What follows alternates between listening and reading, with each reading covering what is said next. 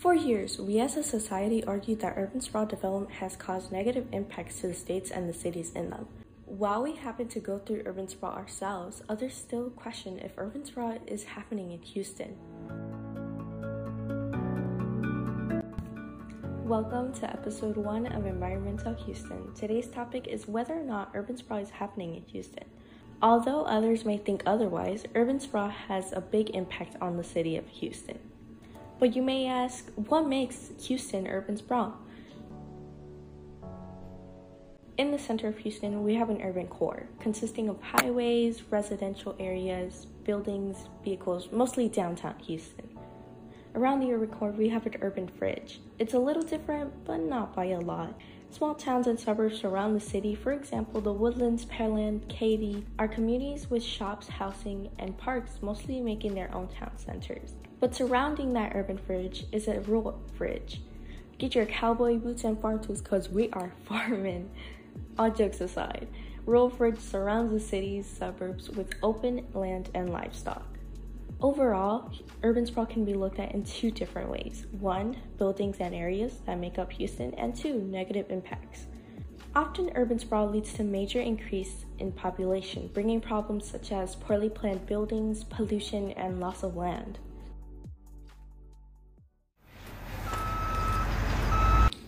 With the population increasing over time, the demand of residential and industrial development has caused a decrease in farmland, meaning rural fringe becomes more of an urban fringe. According to the U.S. Census, in 2010, Houston's population was estimated at 2,099,450 and has been increasing by 10.68% ever since. From the latest U.S. Census of the year 2020, Houston has reached its highest population of 2,323,660. That's a lot, and that's not even the majority. Just think how many people who didn't fill out last year's census. With the rise of the population, more business and residential areas are built at random. This often happens due to the lack of management and planning in the area. Christian Molaski, Harris County AgriLife Extension Agent for Agriculture and Natural Resources, states that as the city of Houston and surrounding areas increase size, that urban sprawl takes away arable farmland and large acreage. Production that was here 30 or 40 years ago is no longer around because of the land being eaten up by development. Because of this, the loss of agricultural land has caused Harris County to lose about 2,000 to 5,000 acres of agricultural land annually. Ways that have increased the population of farmland was having organizational groups. Planet Forward, or PIF, is a non-profit organization that offered resources for open land and people who want to start their own profit farming business. In 2015, there were 9 PIF managing the farms on approximately 1 acre each. Today, we have 13 farmers managing approximately 8 farms within the Houston area. PIF continues to work in order to increase the amount of farmland that was left.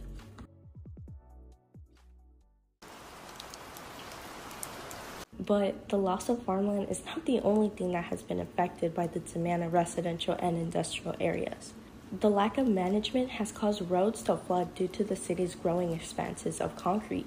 With the amount of rainfall of 32.39 inches, floodwaters continue to flood roads, damaging homes in the Houston metro area.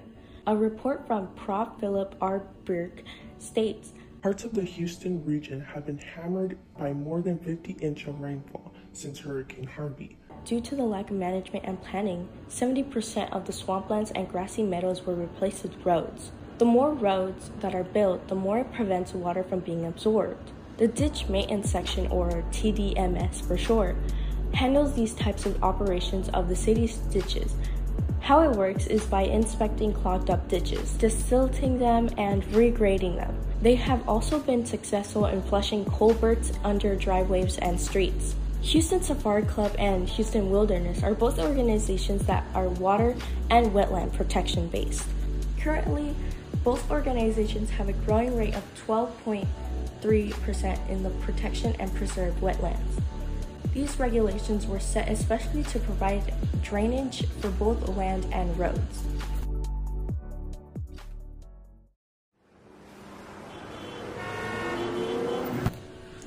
Speaking of roads, air pollution levels have driven many sources, including cars.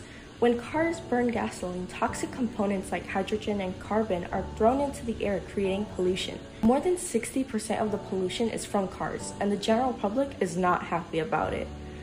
According to Air Alliance Houston, fossil fuels combustion is a major culprit of mobile source air pollution.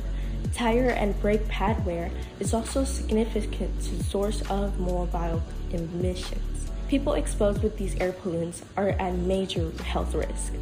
Due to the amount of population, citizens are at risk of getting cancer and other problems such as asthma, eye irritation, and heart disease.